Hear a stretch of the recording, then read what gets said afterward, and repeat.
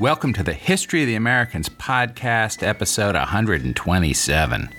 I'm your host, Jack Henneman, and I'm recording this episode on September 12th, 2023, in a hotel room with a noisy air conditioner somewhere on the West Coast. As we do, we are telling the history of the lands now encompassed by the United States from the beginning without presentism. We believe there's dignity in our national story, along with tragedy, triumph, brilliance, hypocrisy, magnificence, depravity, corruption, venality, inspiration, oppression, genius, defeat, and glory. It's been a while since we did that whole thing. By popular demand, on October 6, 2023, we will do another meetup for fans of the podcast, this time somewhere between Philadelphia and Princeton. I'll be aiming for a craft brewery in the region, probably in Bucks County, PA, just at the edge of the northern border of New Sweden, at least according to the most expansive claims. When I have the details nailed down, I'll announce it on the podcast, the website formerly known as Twitter, Facebook, etc., etc. I imagine I'll aim to get to the venue, wherever it is, by 4:30 or so, just as we did in Washington and Austin. And we'll go until the conversation gets stale or I get tired. If you are interested, please send me an email at thehistoryoftheamericans@gmail.com. Or direct message me on X, Twitter, etc., or Facebook so I can get a sense of the numbers who might be showing up. Should be fun. For those of you listening along in sequence, it might be a bit surprising that we are back to Roger Williams in Rhode Island. At the end of the last episode, I'd raised the possibility of continuing with New Sweden, but my muse interfered. To follow that story properly, we need to spend more time in New Netherland, and the big news there in the early 1640s was Kieft's War, a bloody and unnecessary fight between Governor William Kieft and his men and regional tribes in the Lenni-Lenape group. In doing the reading for that, I realized it would be best to return to Roger Williams and his struggle to ensure the independence of his colony at Providence and the related settlements on Aquidneck Island, increasingly known as Rhode Island. That I have flip-flopped a bit on the schedule is all the evidence you need that I am conjuring these episodes as I go, with no real plan. So be it. This is my journey through the history of the Americans, rough patches and all, and I hope you enjoy coming along for the ride. I hope we at least get points for authenticity. Of course, this episode will mean a bit more to you if you remember at least the gist of our series on Roger Williams from back in March 2023. The year is 1642, and the English world is in turmoil. By summer, King Charles I and the Parliament would be at actual war with each other, the First English Civil War. This is not the podcast for that story in detail.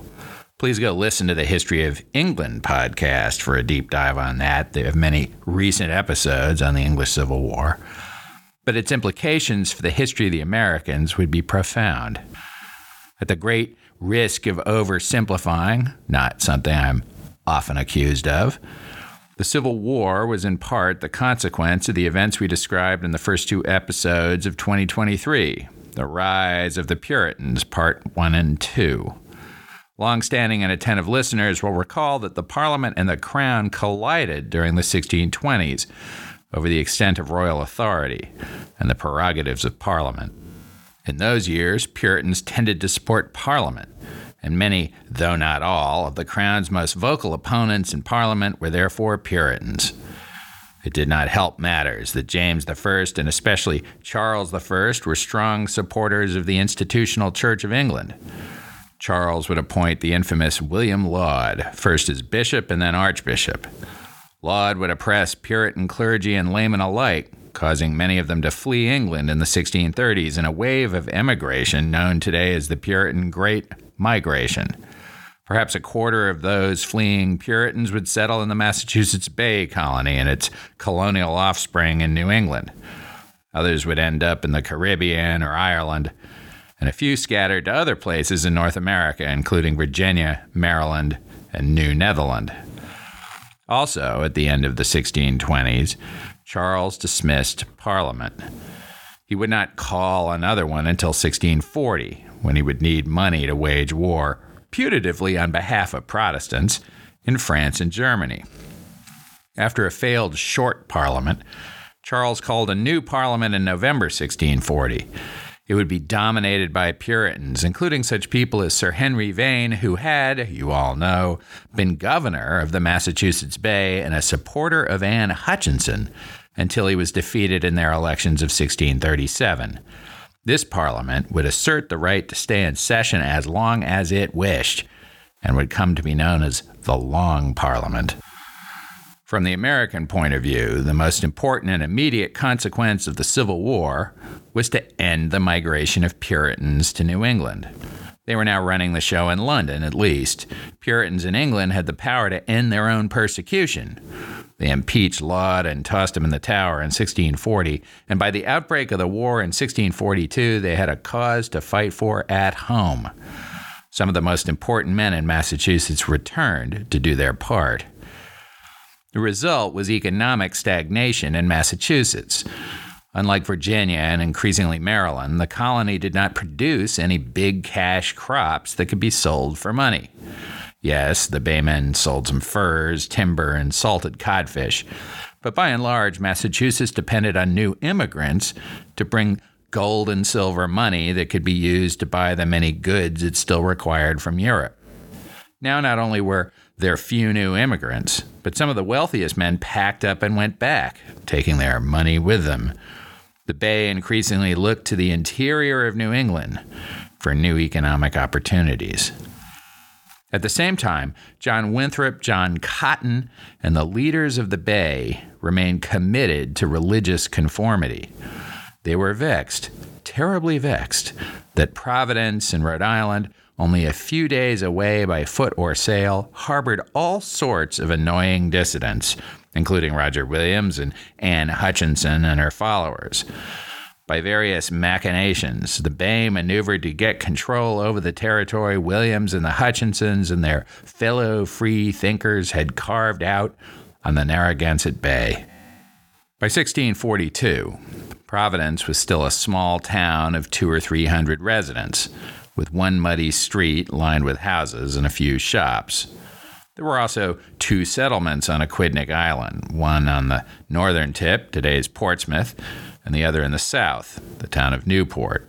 The Hutchinsons and their followers had started the settlement in the north in 1638, but soon the wealthy merchant William Coddington picked up his ball and bat and established Newport, which had an excellent harbor. Those of you who remember our last episode on Anne Hutchinson will recall that her loving husband, Will, died in the spring of 1642. Ministers from the Bay, who had visited Anne at least once before, arrived again, asking her to recant. When she refused, they told her that it was in her interest to do so, because Massachusetts would soon take over Rhode Island. They were wrong, but only because Roger Williams thwarted them, which is the story of this episode. Hutchinson, fearful that they were right, packed up her family and moved them to New Netherlands, settling in the Bronx.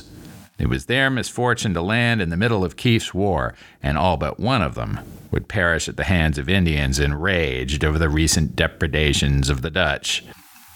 The aforementioned machinations by which the Bay Colony asserted jurisdiction over a good part of Rhode Island's territory are complex, and I'll do you the favor of skipping over them.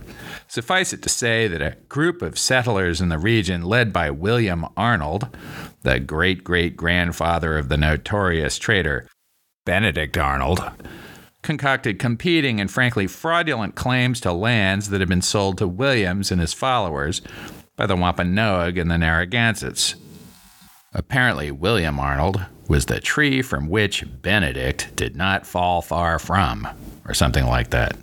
Anyway, to enforce those claims, in September 1642, they approached Winthrop and Company and offered to submit themselves to the jurisdiction of the Bay in return for recognition of their claims against Williams. This was the opportunity that Massachusetts, long troubled by the nest of Puritans doing it wrong, a mere hop, skip, and a jump away, was looking for. As troubling, Plymouth and Connecticut were licking their chops. If Rhode Island was going to be dismembered and then chopped into bits, the godly men of those edge colonies wanted in. Now let's go to John Barry from his book Roger Williams and the Creation of the American Soul. Quote, "Until now, relations between the island towns of Portsmouth and Newport and Providence on the mainland had been friendly and cooperative. For example, islanders had authorized Williams to represent them in negotiating an agreement with Mayantanami for Narragansett help in the destruction of the wolves that are now upon the island. But in politics, the towns had done nothing in concert, keeping themselves even more apart were other scattered settlements too small to call towns. Now, except for the 13 men who had actually submitted themselves to Massachusetts, all those elsewhere on either the mainland or the island felt alarm. They understood what the Bay's assertion of authority over Patuxet meant. They understood the significance of the Plymouth and Connecticut claims to land. They recognized that their infinitely more powerful neighbors now threatened to devour the refuge Williams had created. They recognized that if that happened, then the fundamental liberties of the country would be devoured as well, and the freedoms Williams had established and they had enjoyed would quite definitely disappear. All the settlements of Rhode Island, both on the island and on the mainland, were outcast societies. None had economic, political, or military power. They could not protect themselves. They needed the legal authority that only a patent, a charter, could give them, with a power behind it strong enough to intimidate the Massachusetts Bay Colony, Plymouth, and Connecticut. Such authority and such a power could only come from England. Their only possible protection lay in England. 11 days after the Massachusetts court accepted the Arnold faction's submission, representatives of Portsmouth and Newport met in a general court and ordered that a committee shall be appointed to consult about the procuration of a patent for this island and islands and lands adjacent. The mainland towns also formally authorized sending someone to England to procure a charter. The choice was obvious. Among all these outcasts, Williams clearly had a superior understanding of the English government and superior connections to the powerful. Had he returned to England at the time of his banishment, he would soon have found himself in a prison cell, probably after an executioner had cut off his ears, bored a hole in his tongue, and taken a branding iron to his cheeks. But much had changed in the 7 years since. In the spring of 1643, Roger Williams began a journey back to London for a charter, one that would guarantee freedoms that existed nowhere else in the world. Back to me, Roger Williams confronted a daunting political problem. He was returning to a London dominated by conformist Puritans, precisely the sort of people who had expelled him from Massachusetts Bay for all the reasons described in our several earlier episodes on Williams.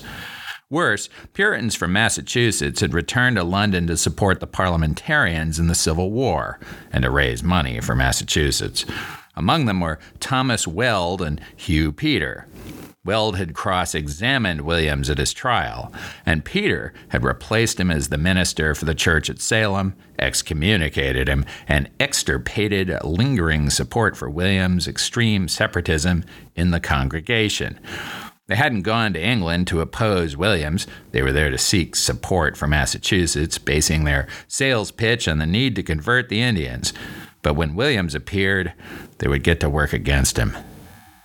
Williams had to go to London indirectly. Ocean-going ships did not much call in the ports of Rhode Island, and the Massachusetts Bay was closed to them. He went to New Amsterdam, knowing that he could catch a lift to Europe much more quickly there. The long journey would leave him time to develop a plan to persuade the movers and shakers in a parliament at war to give him a charter for Providence and Rhode Island that would prevent the Bay, Plymouth, and Connecticut from carving them up. Indeed, the journey was not only an opportunity to develop a plan, but it may have given shape to it. He would win his argument by writing a book about the Indians of New England. It's now early 1643. and Roger Williams has traveled overland from Protestant to New Amsterdam, arriving there in the middle of a savage fight between the Dutch, or at least the government of New Netherland, and the local tribes. Kief's War, as it's known to us, was as violent and even more wasteful than the Pequot War. It was the war that would, as we have already seen, take the lives of Anne Hutchinson and her family a few months later, in August 1643. We'll do an episode on Kief's War fairly soon. We do not know what Williams did or what he was thinking during his time in New Amsterdam because his correspondence from that period doesn't survive. Perhaps he visited Anne Hutchinson that spring, just a few miles away in the wilderness of the Bronx. John Winthrop recorded that by the mediation of Mr. Williams, several tribes made peace with the Dutch. But even if Winthrop got the story right, we know that Williams did not end the war, because the Siwanoys would kill all but one person in the Hutchinson household a few months after Williams left. Now let's go to John Barry, who imagines fairly, I think, the context in which Williams would prepare the political battle space to his benefit and that of Rhode Island. Quote, "On the voyage to England, it could not have escaped him, with his nuanced and sophisticated understanding of the colliding intellectual, political, and religious forces in England, that the subject of Indians highlighted his own strength and exploited Massachusetts' weaknesses. For the level of the Bay's hypocrisy in regard to Indians exceeded that in all else. Nor could it have escaped him that both England's security and Scripture made Indians of tremendous importance to those men active in English political and religious life, especially to those Puritans actively supporting Parliament in the Civil War. To them, the failure to advance Protestant Christianity among Indians was the greatest disappointment in America. The Spanish and Portuguese had imposed Catholicism upon millions with the sword. Although the French had less success because they had eschewed force, French priests had proselytized with considerable return throughout the Mississippi Valley. All right, interjection here. That hadn't actually happened yet, and wouldn't for more than 30 years after William sailed for London, a curious error on John Barry's part. Perhaps he meant to write the St. Lawrence Valley, where the French had been spreading Christ's word. Back to Barry. But what results had the English achieved? They'd achieved nothing. They'd achieved nothing because, despite all their rhetoric, they'd tried nothing. Not the Virginia Company, not Plymouth, not the Massachusetts Bay, not the Connecticut or New Haven colonies, all of whose founding documents claim to justify colonization because it advanced Christ's kingdom among Indians, had made the slightest effort to convert Indians. Yet Weld and Peter were soliciting money for just that purpose. Interjection, Maryland had actually made some effort on the part of Catholic priests who'd gone along with the Calverts. Back to Barry. Besides the security provided by adding millions of Protestants to the struggle against the so-called whore of Babylon, that would be the Roman Church, Puritans had a second reason to concern themselves with the conversion of the Indians. Many believed the gospel had to be spread around the world and the conversion of the Jews must occur before Christ would return. And a growing number believed that these Indians in America may be Jews, especially of the 10 tribes, that is, the lost tribes of Israel. And therefore, to hope that the work of Christ among them may be as a preparatory to his own appearing. Back to me. Williams understood all of this, although he didn't agree with all of it. Long-standing listeners with truly excellent memories will recall that one of the points that had distinguished Williams from the clerical leaders of the Bay was his belief that any valid conversion of Indians had to be fully informed and voluntary. He'd gone to the trouble to learn their language precisely so that he could proselytize to them. He also knew that Weld and Peter, who had written a promotional tract for Massachusetts, had excused the failure to convert Indians on the grounds that they were so wild, so far removed from behaving in a civilized way, that they first had to be tamed before they could be converted. Williams had long held to a very different view of the Indians. Recall that he had insisted that the English needed to buy land from the Indians in voluntary transactions, rather than simply encroaching on it, and sat down at a desk in that rolling ship in the North Atlantic to make his case.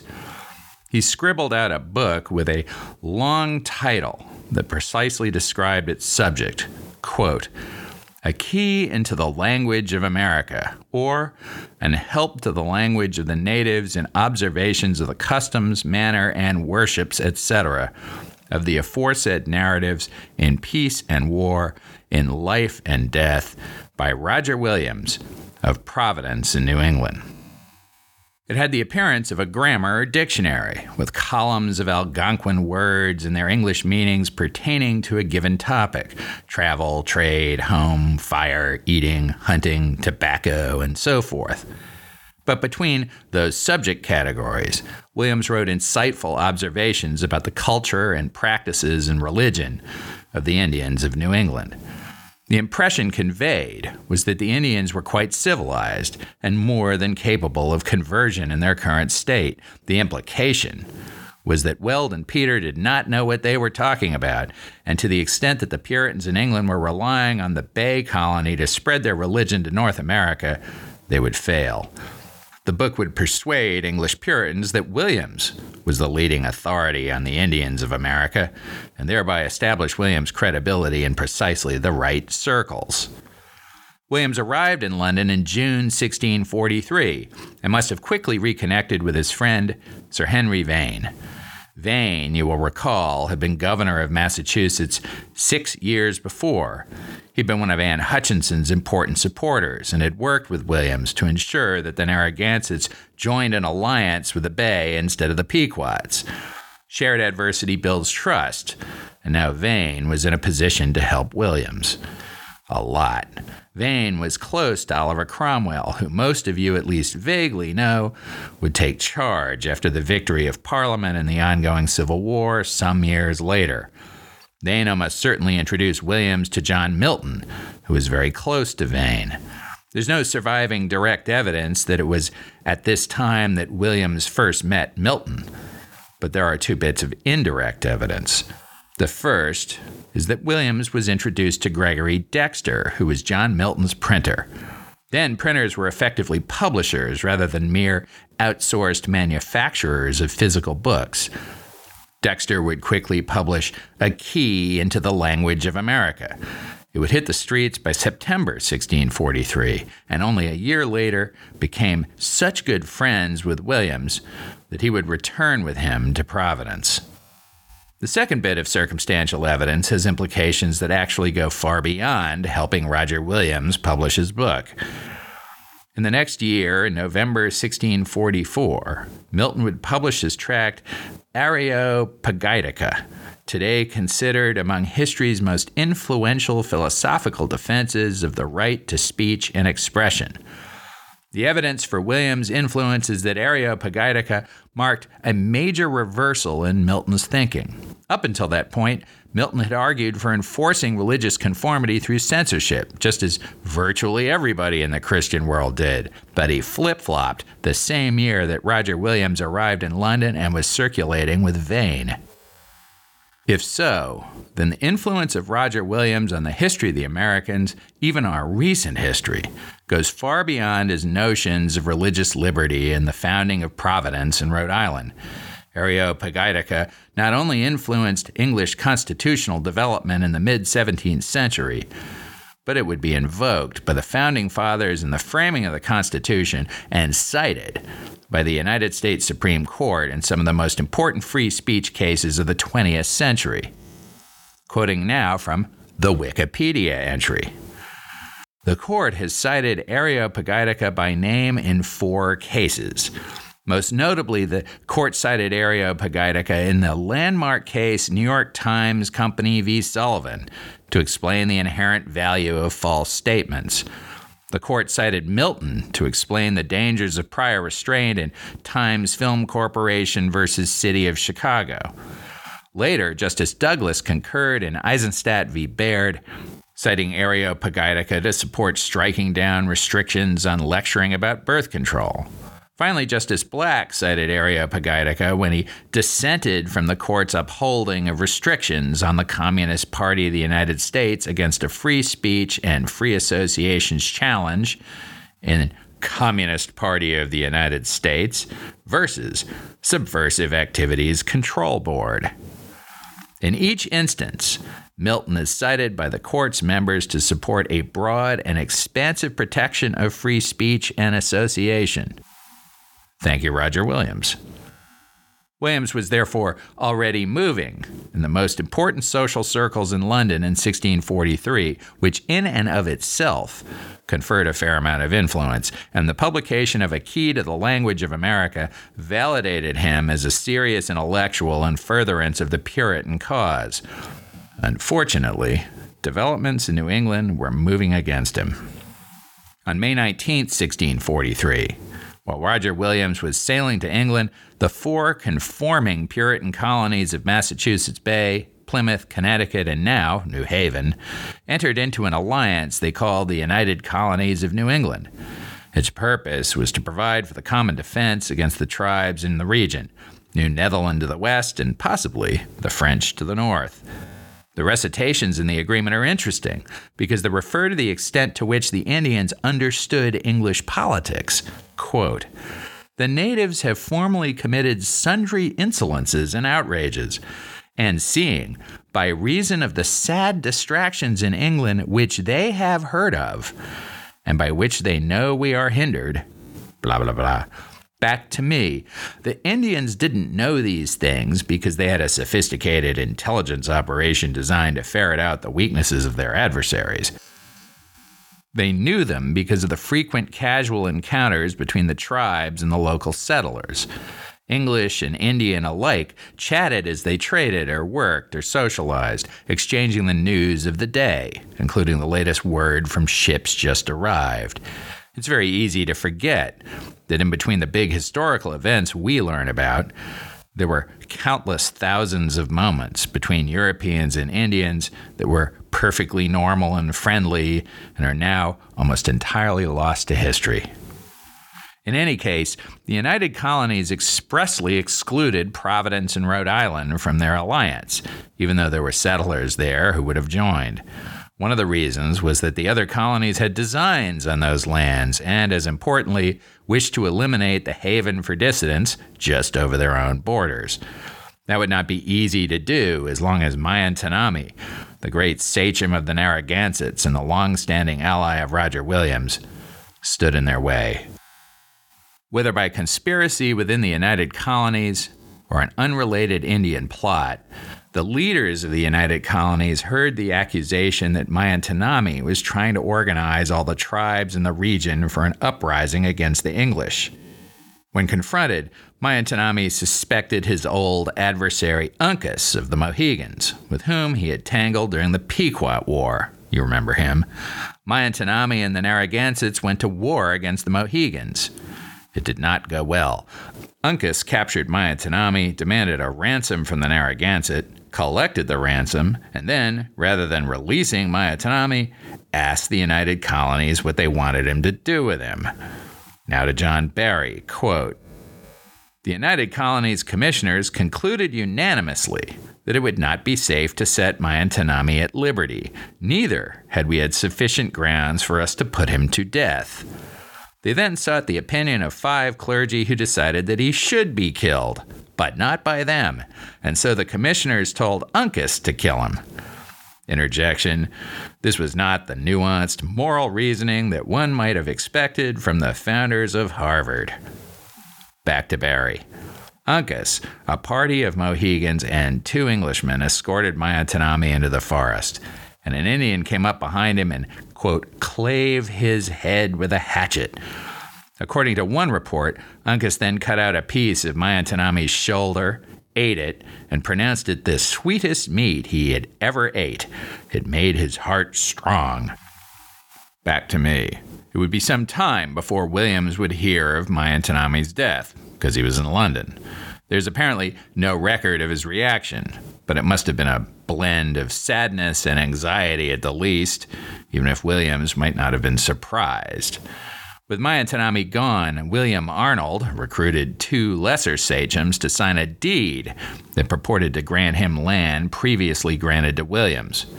He then forged alterations to a copy of Williams' deed and petitioned the court in Massachusetts to grant him title.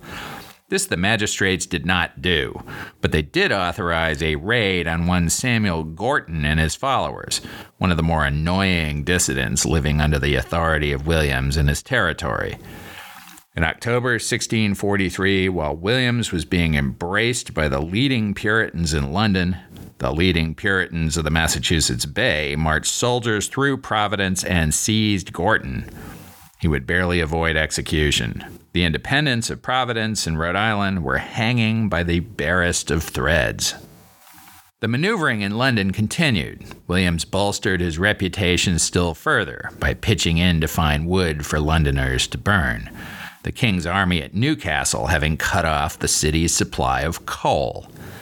That same winter, Parliament established a committee in foreign plantations and appointed Robert, Earl of Warwick, governor-in-chief of all American plantations. Now to Barry, quote, "Immediately upon the committee's creation, and without waiting for instruction from Boston, Thomas Weld sought a charter which would bring Massachusetts control of Providence, of Newport and Portsmouth, of Patuxent and Shawamet." Sure, I'm pronouncing that New England stuff a little wrong. "Of all the occupied areas in and around Narragansett Bay." This would not only crush William's experiment in freedom, it would push him out in the wilderness once again. Weld lobbied hard, approaching members of the committee individually. In his conversations, he did not simply present his case. While Williams was away from London trying to find fuel supplies, Weld was asking for the signatures of committee members on a proposed charter for Massachusetts. Weld convinced Warwick and 8 others to sign it. Weld then dated the document, making it seem as if the committee had voted on it. This document would become known as the Narragansett Patent. But for any charter to be legal, it had to pass the table, i.e., a majority of the entire committee had to approve it during a committee meeting. The majority also had to include Warwick, the chair. Even if the rest of the committee was unanimous against him, his opposition would defeat any proposal. The charter then had to be formally signed and enrolled by appropriate seals placed upon it. Weld's charter had no force. The total of 9 signatures fell short of a majority. In dating the document, Weld had clumsily selected a Sabbath. Members would never have desecrated the Sabbath to discuss such an issue, or any issue short of a major emergency. The date was also one on which at least one signatory was not in London. The signatures clearly had been collected one at a time, not at a committee meeting when the charter was discussed. Back to me. Weld's Narragansett charter was not valid under English law for the aforementioned technical reasons, but it might hold up in a Massachusetts court. Worse, Weld had secured Warwick's signature, which in theory put Warwick on the side of the Bay Colony rather than with Williams. Williams' political problem had gotten even worse. Fortunately, Roger Williams was close friends with Sir Henry Vane, who would help him turn the tide in the lobby of Parliament. But first, he had to discredit his old nemesis, John Cotton. 7 years after expelling Roger Williams, and 5 years after turning on Anne Hutchinson, John Cotton remained a famous and important minister among Puritans, even in England. He'd been appointed in absentia to the Westminster Assembly of Divines, which was charged with establishing Puritanism in the Church of England. There was a lot to do, from enforcing Puritan conformity to the abolition of bishops to the development of the new relationship between church and state. Henry Vane was a member, as were 150 other Englishmen, 15 Scots, and several clergy in New England, Cotton among them. About the time that Weld was securing the signatures on the Narragansett Patent, somebody, perhaps even an ally of Williams, published a letter of John Cotton that had been written back in 1636 as the banished Williams was making his way through the winter wilderness to Narragansett territory. The letter attacked Williams in a harsh and ugly tone, suggesting that if he died in the wilderness, it would be his fault, not the magistrate's. This gave Williams the opportunity to respond, which he did in a pamphlet published in February 1644. Mr. Cotton's letter examined and answered.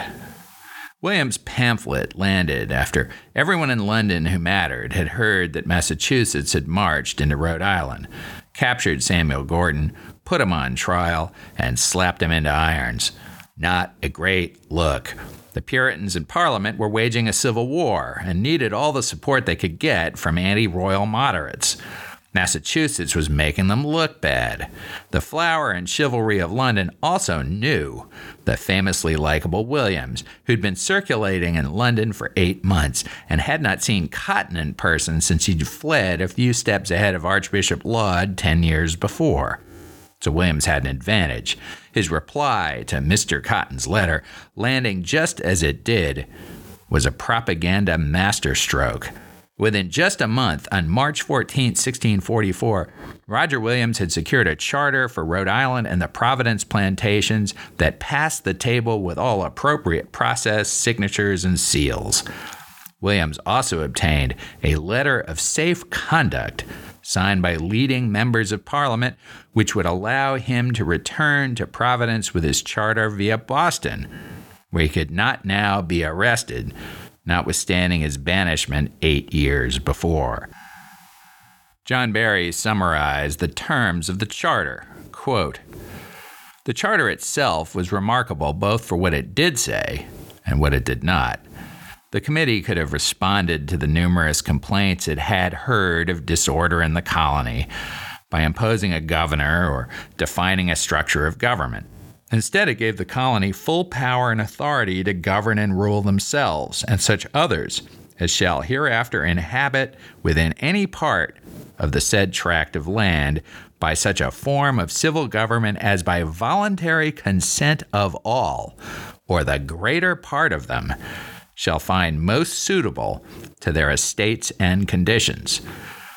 The only limitation was that said laws, constitutions, and punishments be conformable to the laws of England, so far as the nature and constitution of the place will admit.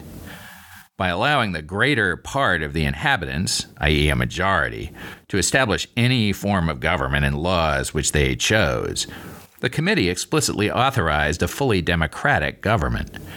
This marked an extraordinary liberty.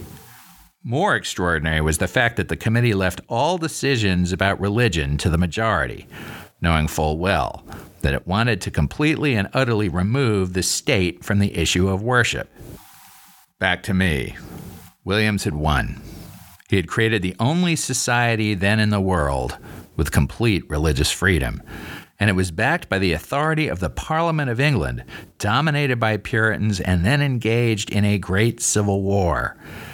It was an astounding achievement. This is a great place to stop. We'll return to Roger Williams again, for he would have to save Rhode Island one more time. But when precisely we do that is difficult even for me to know. Thank you again for listening to the History of the Americans podcast. Your emails have been very encouraging. Please keep them coming. You can reach me with questions, corrections, eruptions of indignation, or pats on the back on the contact page for the website, thehistoryoftheamericans.com, or by email at thehistoryoftheamericans@gmail.com. And please do me the great favor of giving the podcast a great rating on Apple and following me on Twitter and the Facebook page for the podcast. Until next time.